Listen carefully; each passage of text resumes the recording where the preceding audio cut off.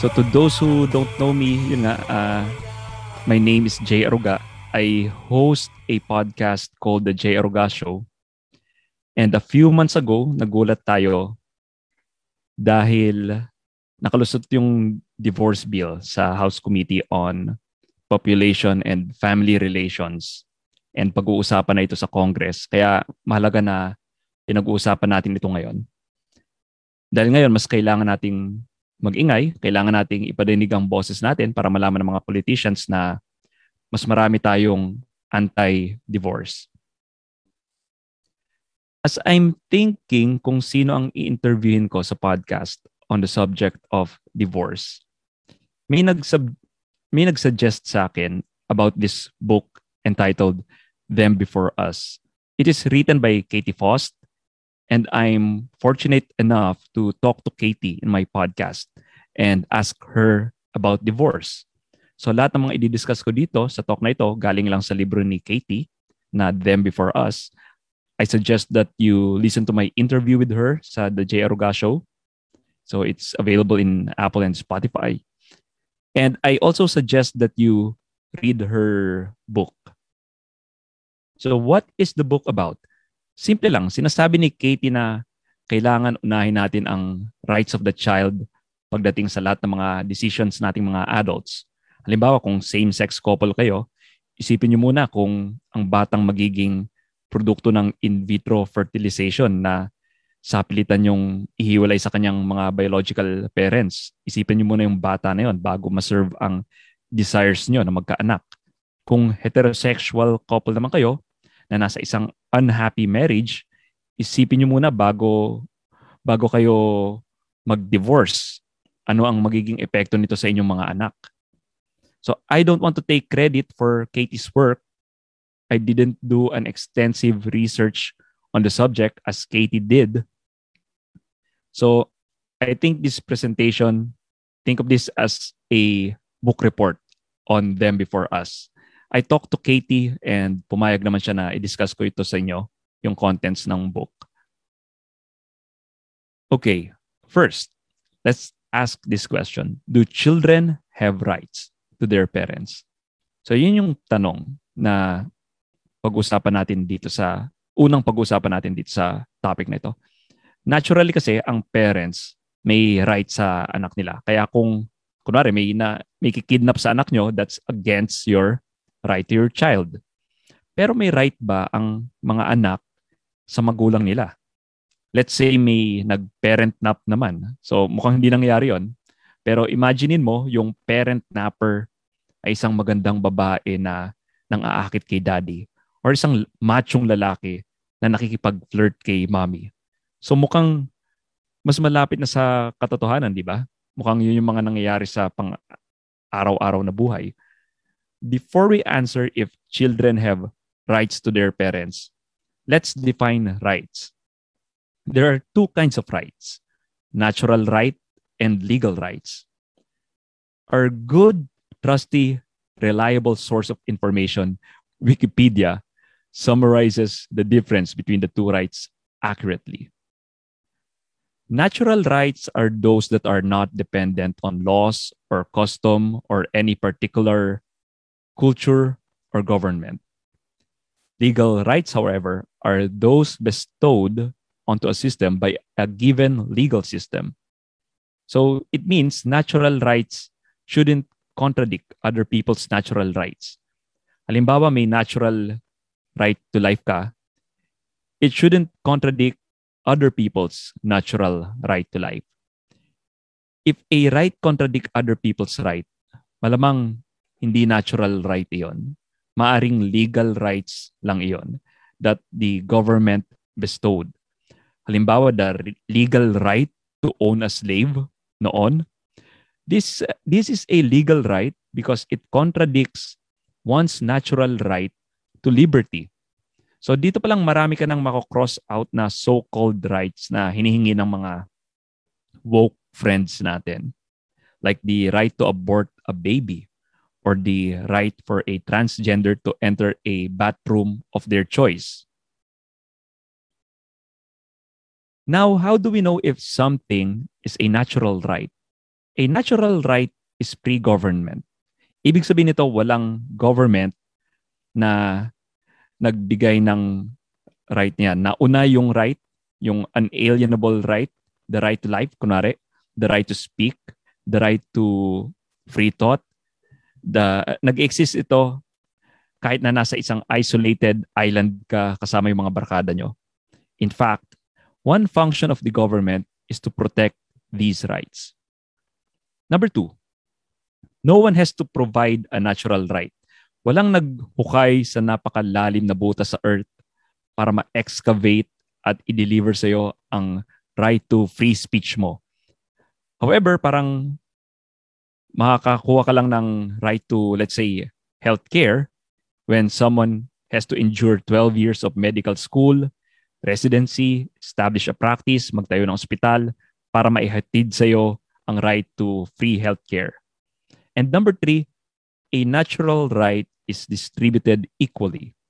Ibig sabihin nito, no one is born with a lesser or greater quantity of these rights. Pwede mo sabihin you have the right to a housing, pero may bahay na mas malaki, may bahay na mas maliit kaysa sa iba. Pero when I mean a natural right is equally distributed, ang halimbawa nito is the right to life. Kasi all of us have an equal right to life, which is isa lang. So, alam mo yung kanta na, you have no right to ask me how I feel. So, ang right to ask how I feel, is it a natural right or a legal right? So, kayo na lang bahalang mag-isip niyan. For now, ito muna yung tanong na sasagutin natin. Papasok ba ang children's right to their parents sa tatlong criteria ng natural rights? Number 1, pre-government ba ang children's rights? Children's relationship to their parents existed pre-government. For as long as human beings existed, the parent-child relationship existed. Number 2, may kailangan bang maghatid sa mga bata ng rights nila to their mom and dad? Ang sagot, wala. No one needs to provide the children their biological parents. Kung nag-exist ang child, ibig lang sabihin, nag-exist din ang mother and father niya. Number 3, equally distributed ba ang right na ito? The answer is yes. Everyone has the same quantity of parents. Dalawa lang. No more, no less. A mom and a dad. So, despite our differences with the liberals, at the heart of it all, they mean well. I acknowledge that they mean well. And minsan when we ask our left-leaning friends, which major social issue, kunwari, i-enumerate ko, homelessness, human trafficking, overcrowded prisons, suicide, teen pregnancy, or high school dropout rate, alin dito yung pinaka-importante sa kanila isolve? Sometimes they find it difficult to choose just one. But you know what? My liberal friends, we can tell you na there is an all of the above option that would increase the number of high-achieving students, cut the pipeline to prostitution, and lower the number of calls to the suicide hotline. And all of these societal problems are rooted in the breakdown of the family. Because according to statistics gathered by the Fatherless Foundation, 1 out of 3 children grow up without their biological father in their home. 71% of fatherless children drop out of high school. Fatherless children are 5 times more likely to commit suicide, 32 times more likely to run away, 10 times more likely to abuse a chemical substance, 20 times more likely to end up in prison. And this is why our left-leaning friends should be concerned of children's rights to their mom and dad as well. If they even care about social justice, dapat ay samahan nila tayo sa laban na ito. Why should conservatives care about the child's right to their mom and dad? Conservatives who believe that government should be small or limited in power should think more about defending the family because big marriages is necessary to a small government. Sabi ni David Upham. In 2008, the Institute for American Values conducted the one and only study to date intended to estimate the cost of family breakdown to the taxpayers. Sabi nila, children living apart from one or both parents cost the US $112 billion a year. And this is enough to power the economies of the countries like Nicaragua, Namibia, Mozambique, Madagascar, Mongolia, Macedonia, Rwanda, the Congo, Malawi, Botswana, and Afghanistan for 1 year. This is because of the welfare benefits such as housing, educational assistance, transportation, food stamps, childcare reimbursement, Medicaid benefits. They're higher with more broken families than when there are more intact families. And aside from that, sobrang laki din ng ginagastos ng government sa education dahil sa additional guidance counselors and teachers, mga students na hindi nakakapag-keep up. Tapos tumataas din ang gastos sa prisons dahil sa mas dumadami yung nakakulong. Alam nyo ba na may isang institution na natatag simulat sa pool pa lang para maibsan ang lahat ng problema ang gustong solusyonan ng left and right, liberals and conservatives, Democrats and Republicans, and that is called marriage. Marriage is the original safe space for children. Marriage will give the very nutrients na need ng mga kids to strive better. A mother, a father, and stability. Traditional marriage will give the right gender balance in a kid's life.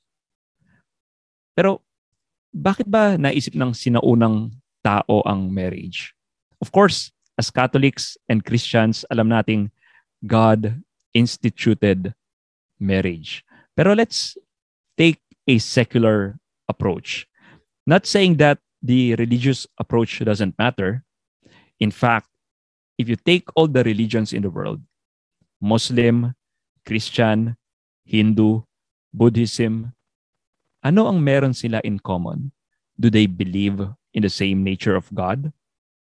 No. Do they believe unanimously where the soul goes when we die? No. But all religions of the world believe unanimously that marriage is a union between a man and a woman for the good of the spouses and for the children they might produce one day. And that's saying something. Pero practically speaking, alam niyo ba kung bakit tayo kinakasal? I interviewed Dr. Jennifer Robach Morse, the founder of the organization called the Ruth Institute. When I asked her what is the purpose of marriage, sabi niya, the public purpose of marriage is to attach children to their mommy and daddy. Ano ibig sabihin nito? Ibig lang sabihin nito ay it doesn't matter kung ano pa yung private purpose mo to be married. Whether gusto mong umalis sa poder ng magulang or nakita mo itong one true love mo at gusto mo itong pakasalan or baka simply gusto mo lang maghiganti sa ex mo.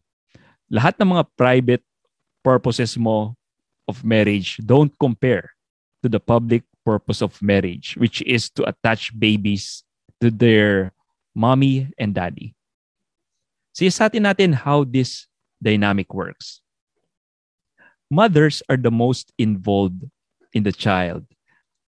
From the time they had sex to the 9 months of pregnancy until when she's breastfeeding and caring for the child. The men, however, are only involved in the process for the 5 minutes of sex. Pero syempre may mga magsasabi na mas matagal sa 5 minutes yung sex nila. Pero what marriage does is it makes sure na the father will stay. Yung hindi tatakbo si tatay after having sex. Yun ang practical reason bakit may marriage, to attach the kids to their mothers and fathers. And yes, we know that there are marriages that don't bear kids. Pero lahat naman ng mga anak ay siguradong may nanay at tatay. Garantisado yan. Alam niyo ba kung bakit sa lahat ng adult relationships, interested ang state i-recognize ang marriage? Sa marriage lang, interested ang state. Hindi naman nagkikip ng record ang state ng mga BFFs, for example. So bakit interested ang state sa marriage? Hindi ito dahil sa love. Love is not a legal term to begin with. Walang state na nagmo-monitor ng pagmamahal nyo sa isa't isa. Pero may ibang bansa, may child services sila na nagmo-monitor kung gaano kabuti ang pag-aalaga nyo sa mga anak nyo. Ang interest ng state sa marriage is because of the kids. Marriage create new citizens of the state. And it is in the best interest of the state that these new citizens are cared for dahil ang future ng state ay nakasalalay sa new citizens na ito. Pero balik tayo sa issue of divorce. Dito pa lang makikita na natin na marriage is not created para sa public declaration ng feelings nyo sa isa't isa. It's not really meant for living happily ever after, gaya ng false advertisement ng mga fairy tales. It is meant for the kids. Para may security ang mga kids na hindi sila iiwan ng adults kahit na may irreconcilable differences ang mag-asawa o unhappy sila sa isa't isa. They need to man up or woman up para sa kids. And for me, this is the problem of our society. Ang maling understanding of marriage. So now that we talk about marriage, the next question is, does biology matter? Kasi if we say that the primary purpose of marriage is to attach a kid to their parents, what's wrong with divorcing and finding a replacement parent, someone better than the previous one? Kung may conflict na yung relationship, bakit hindi itigil ang lahat ng ito para palitan na siya? Child psychologist Pat Fagan shared an insight. He gained this from his decades-long family practice. Kapag daw ang anak, nakikita niya ang tatay at nanay nila na nagmamahalan, nafe-feel din nila na minamahal din sila ng mga magulang nila indirectly. Hindi daw ito nararamdaman ng mga kids, yung kilig, yung same kilig, kung nakita nila ang dad nila na nagnakaw ng halik sa stepmom, gaya ng kapag nakita nila ang biological dad nila na nagnakaw ng halik sa biological mom. So, naranasan niyo ba ito? Kapag niyakap ng tatay mo ang nanay mo, parang nasisweetan kayo? The reason na ganito sa step-parents is because kids feel that they must compete with this new love interest. And sometimes, kapag naghiwalay ang magulang, minsan ang naiuuwing boyfriend ni mommy ay yung taong may greatest danger of abuse and neglect sa mga bata.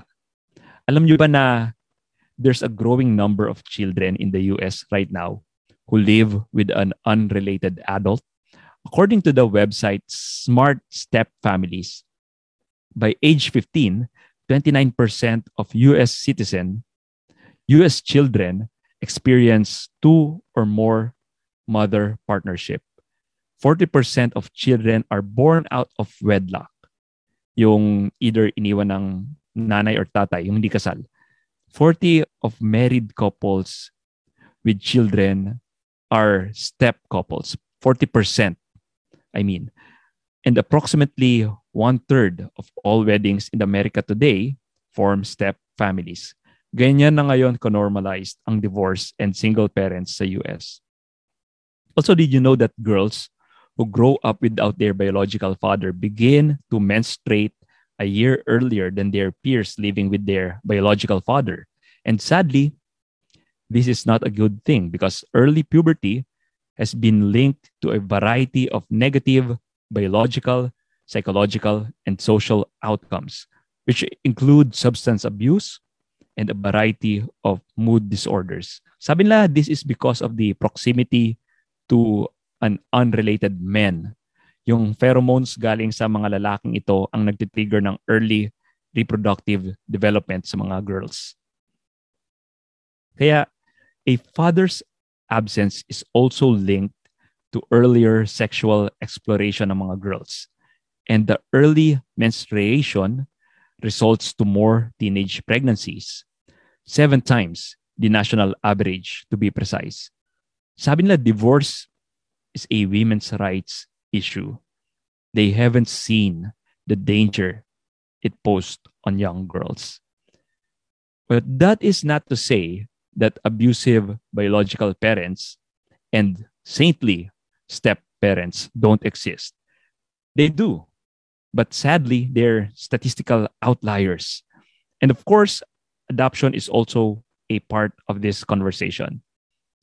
Definitely, in adoption, hindi biological parents yung magiging parents ng adopted child. But when it comes to adoption, the kid should be the client at hindi yung couple na naghanap ng anak.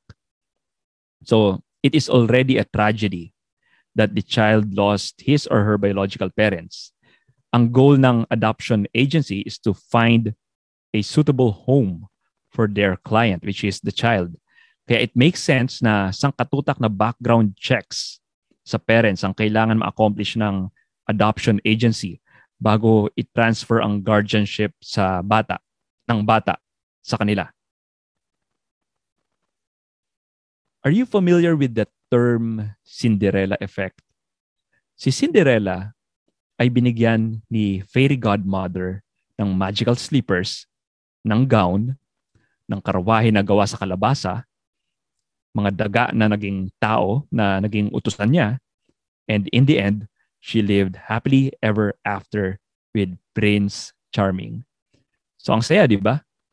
Pero in truth, hindi yan ang meaning ng term na Cinderella effect. Ito ang tunay na meaning ng Cinderella effect. And for many children, Cinderella isn't a fairy tale. It's their biography. Hindi ko sinasabing lahat ng step-parents ay evil. Pero whenever abuse and neglect is involved, asahan mong yung unrelated adult sa bahay ang sus. Ayon sa isang sociologist na nagangalang Bradford Wilcox, one of the most dangerous places for a child in America to find himself or herself in is a home that includes an unrelated male boyfriend, especially when the boyfriend is left to care for a child by himself. And nung nag-guest si Katie Faust sa podcast ko, sabi niya, do a search for the keyword mother's boyfriend. It's page after page of abuse and neglect of children under the hands of mom's new boyfriend. Why is this so? The moment na maghiwalay si mommy at daddy, kung maganda ang nanay nyo, from that moment on, every suitor na papasok sa pinto ng bahay nyo is only there for your mom. So akala nyo may papasok na ang pinakapakay niya is maging greatest dad of all time ng mga anak nyo? I doubt. Wala nang lalaki sa buhay ng mga anak na mas protective pa sa kanila than their biological father. I would like you guys to ponder upon this graph. This is from the 4th National Incident Study of Child Abuse and Neglect by the U.S. Department of Health and Human Services noong 2010. Ayon dito, married biological parents, 0.5 cases out of 1,000 ang sex abuse to kids, while for a single parent with a partner, the incidents go up to 10 out of 1,000. Sa physical abuse naman, 2 for biological parents out of 1,000.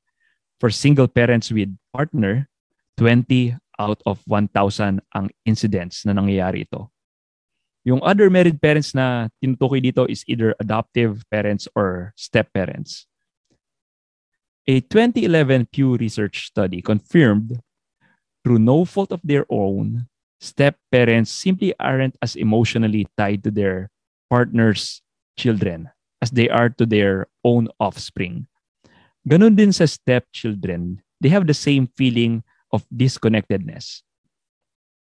When parents are asked kung may obligasyon ba sila sa biological child nila, 78% said yes. So understandably.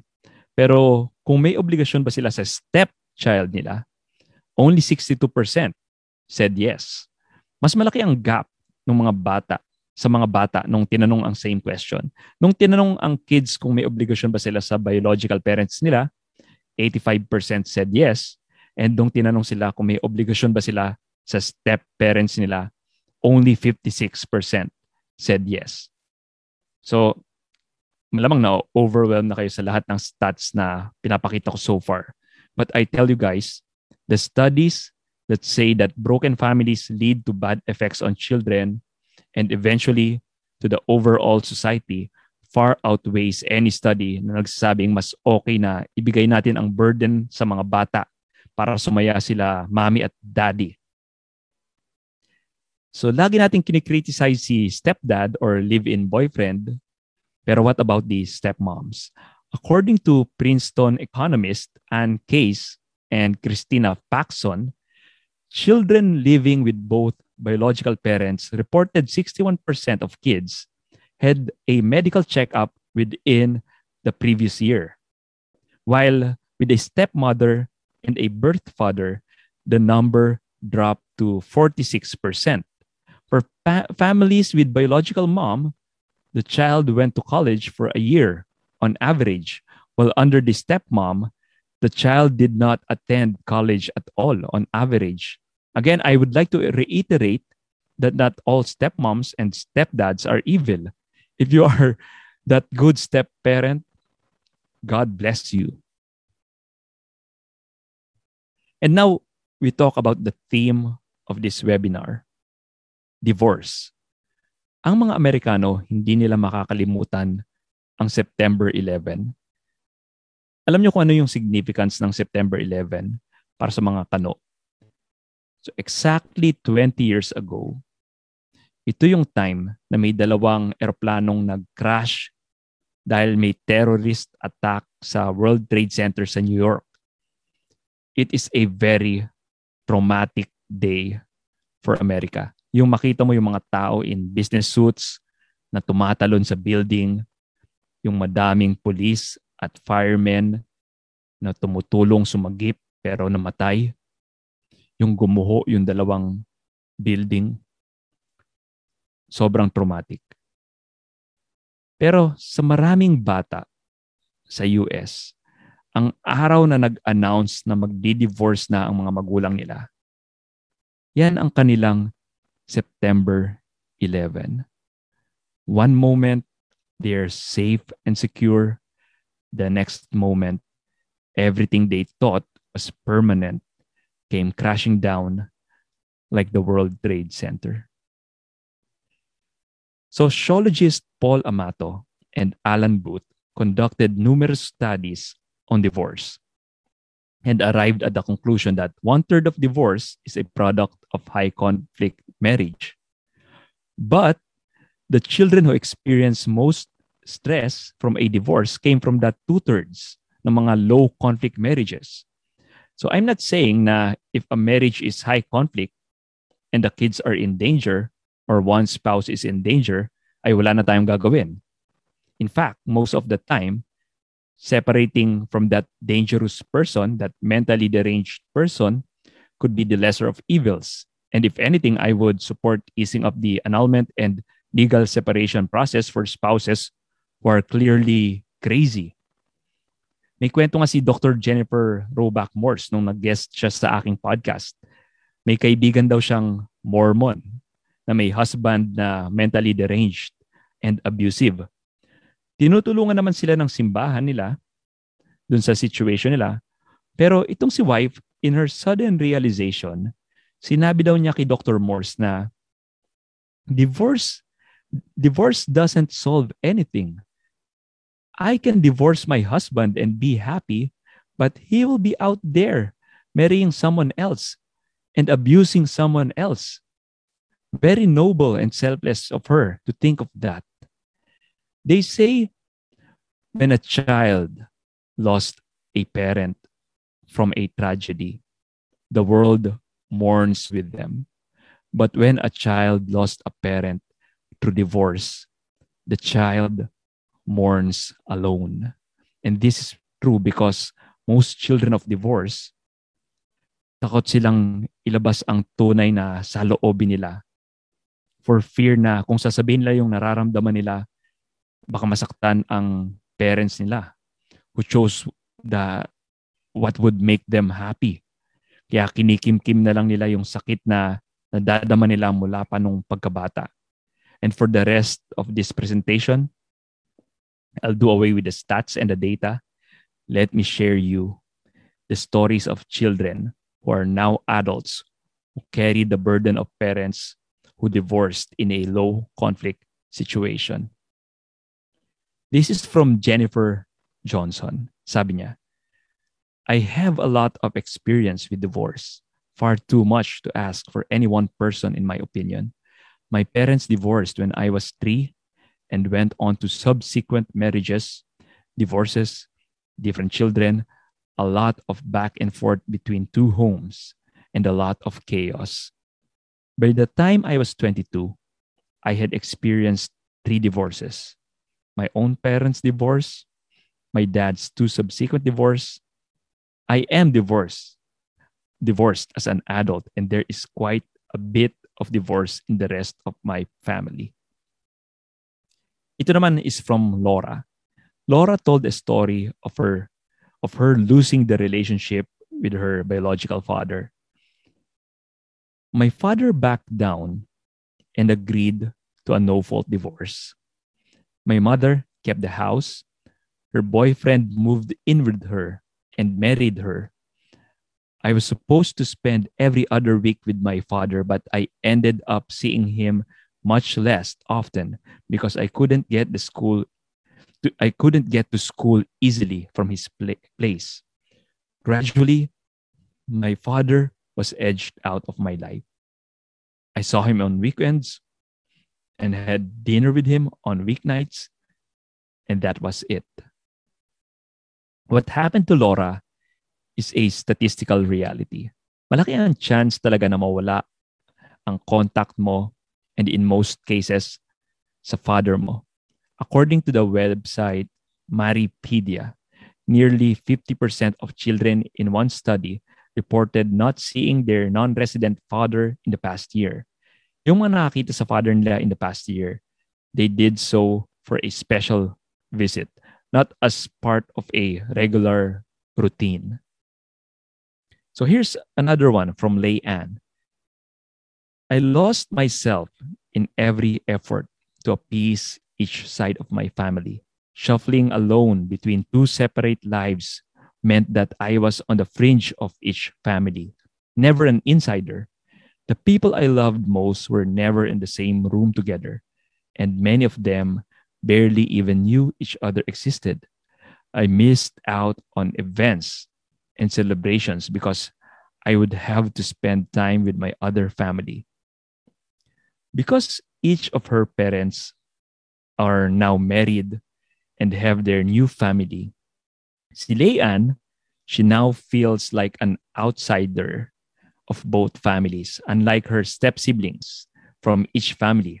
At kung magka-kids si Leanne on her own, ang usual na kwento ay mas papaboran ni lolo at lola ang mga apo nila sa mga anak nila sa new family.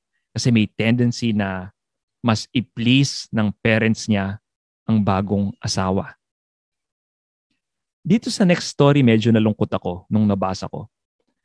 It kind of drives home ang hirap na dinadanas ng mga batang nag-divorce ang magulang. And I quote, "But what I remember most is the stress of daily packing, meticulously thinking everything through as I moved back and forth between two worlds. I remember painstakingly planning what things to take, to leave, to wash, to find. I recall preparing my homework assignments at the one house that had the computer, well, well in advance of the due date, hoping that the assignment wouldn't change afterwards as I had no ability to revise it. End of quote. No child should experience this. May nagsabi nga na dapat ang batas, pag may divorce, dapat ang bata ang magstay sa bahay at ang parents ang magsasalitang umalis ng bahay kung di lang matiis ang isa't isa. I interviewed Layla Miller, who released a book entitled Primal Loss, The Now Adult Children of Divorce Speaks. The book is full of these stories, and if you listen to the episode of my podcast, The Jay Aruga Show with Layla Miller, so it's in Season 3, Episode 8, binigay ni Layla ang link on how you can download the book Primal Loss for free. So check that out. One study shows the devastating and long-lasting toll of divorce on children. They obtain less education, experience more unemployment, and more likely to divorce themselves. I'll stop here dahil kulang ang nakalaang oras para ipakita ko sa inyo lahat ng mountains of research on the negative effects of divorce on children. There are researches that say there's a risk of recurring adulthood depression and increased likelihood that the children will develop a bipolar disorder. There are researches that say divorce increases suicide attempts. Another one that says a childhood trauma, divorce included, can lead to a lifelong chronic illness. Another one that says na magsasuffer daw yung academics. These are just a few. Kinapusla ko ng space sa slide kaya hindi ko na nilagay lahat ng screenshots. I'm not saying that every child from a broken family is guaranteed na doomed to fail na ang buhay nila. There are adults who successfully overcame childhood difficulties. They became great political leaders, entrepreneurs, sporting greats, and they're sometimes cultural heroes. But these are not examples of the end justifying the means. In many cases, these kids are unnecessarily hampered by obstacles created by their own parents. Also, kids who grew up with their biological parents, they're not also guaranteed of a trouble-free life in the future. But I just want to recognize, I want us to recognize these statistical realities.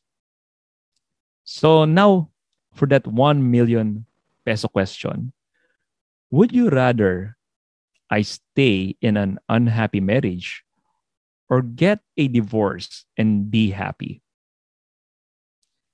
Here's a study called Does Divorce Make People Happy? It says that 2 out of 3 unhappily married adults who avoided divorce or separation ended up happily married 5 years later. In contrast, unhappily married adults who divorced or separated were no happier on the average than unhappily married adults who stayed married. Another study from UK's Marriage Foundation states that the majority of couples who are unhappy when their first child is born are happy 10 years later if they stay together.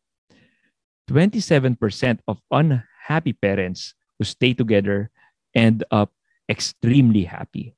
Sabi ni Harry Benson, yung research director of Marriage Foundation, contrary to popular belief, staying in an unhappy marriage could be the best thing you ever do. No one is saying that marriage is a walk in a park. Ito lang ang message na gusto kong i-drive home. In every decision that you will undertake in your life, kung may asawa at anak ka na, start asking, am I putting them before us? the kids before us adults. Yung office mate mong masarap kausap tapos unti-unting may nade-develop na sa yung feelings bago mo ipagpatuloy ang posibleng relation nyo. Tanungin mo muna sa sarili mo, will I be putting my children's needs first o inuuna ko ang sarili kong desires? Divorce is like this. Para niyong sinabi sa kids na, kids, hindi na namin kaya ang hard work required para sa marriage. Masyadong mabigat na tong krus na pinapasan namin. Eto, kayo na magbuhat ng krus para sa aming mga magulang nyo. We have to be honest with one another and ourselves about the lifelong negative impact of divorce on children. A committed them before us approach means adults in troubled relationships do the hard things necessary to repair the marriage by seeking professional help or simply by choosing family over self. So I would like to promote this book where I got all this information. Hanapin yun lang yung Them Before Us sa Kindle, written by Katie Faust and Stacey Manning. Also, listen to my podcast for more discussions such as these, the J. Aruga Show on Spotify, Apple, and YouTube. So this is J. Aruga. At the end of the day, it will be night. And thank you for listening.